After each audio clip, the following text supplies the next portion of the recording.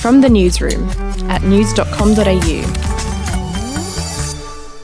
Hey, I'm Lexi Cartwright. And I'm Andrew Bucklow. And this is the latest from the newsroom. It's Tuesday, the 27th of April. All flights from India to Australia could be banned within days in a move that would cause chaos for about 8,000 Aussies still trying to return home from the COVID-ravaged country. India recorded more than 350,000 new cases on Monday, leaving its medical systems overwhelmed and people pleading in the streets for oxygen.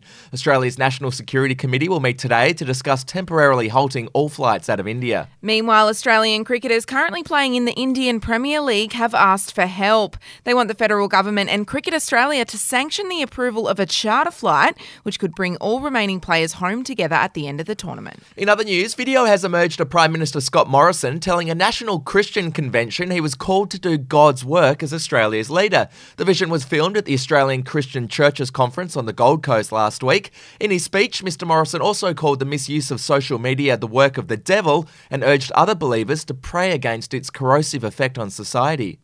Yeah, sure. Social media has its virtues and its values and enables us to connect with people in ways we've never had before. Terrific. But those weapons can also be used by the evil one, and we need to call that out.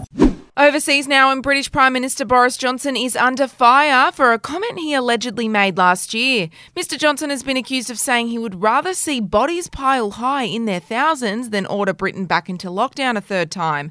Downing Street has strongly denied he ever said such a thing, describing the claims as just another lie. To sports news now, and Queensland's bid to host the Olympics has taken a giant leap forward, with the federal government offering to pay for half of all the major infrastructure needed. Venues, road and transport projects will be equally funded by the state and federal governments on the condition that they're jointly owned, funded and run by an Olympic infrastructure agency set up with full oversight. Now, while the federal government contributed just $150 million to the Sydney Olympic Games, the new proposed deal would have its share rise into the billions. We'll be back in a moment.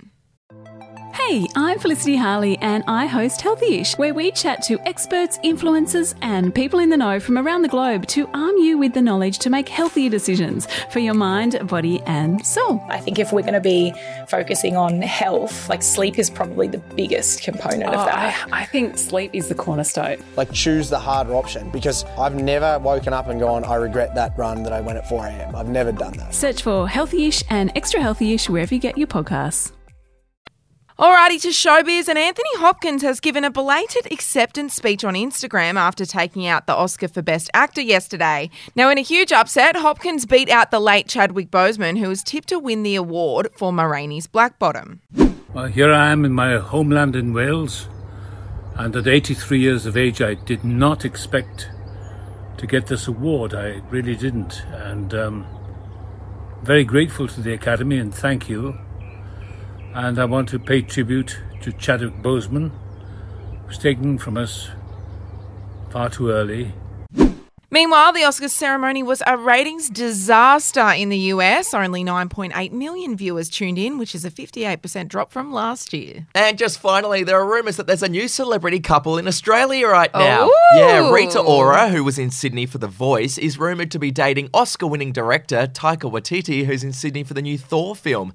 Rumours of the romance intensified after Rita posted a photo on Instagram of Taika hugging her from behind. Good on them. I see it. I like that couple. And just a reminder, if you want the chance to win $1,000, play our daily news quiz at news.com.au/quiz, and that cash could be yours. That's it from the newsroom. We'll be back in the afternoon.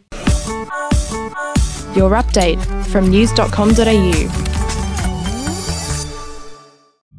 The podcast Faith on Trial looks into Hillsong, both in Australia and the US, and takes both the listener and hosts on unexpected twists and turns in the story of Brian Houston and the Singing Preachers. There are 2 incidents involving Pastor Brian. The Australian journalists uncovered a litany of alleged criminal behavior in the megachurch. Financial gifts were being given to the leaders of the church. Listen to Faith on Trial Hillsong ad-free on Crimex Plus on Apple Podcasts today or wherever you get your podcasts.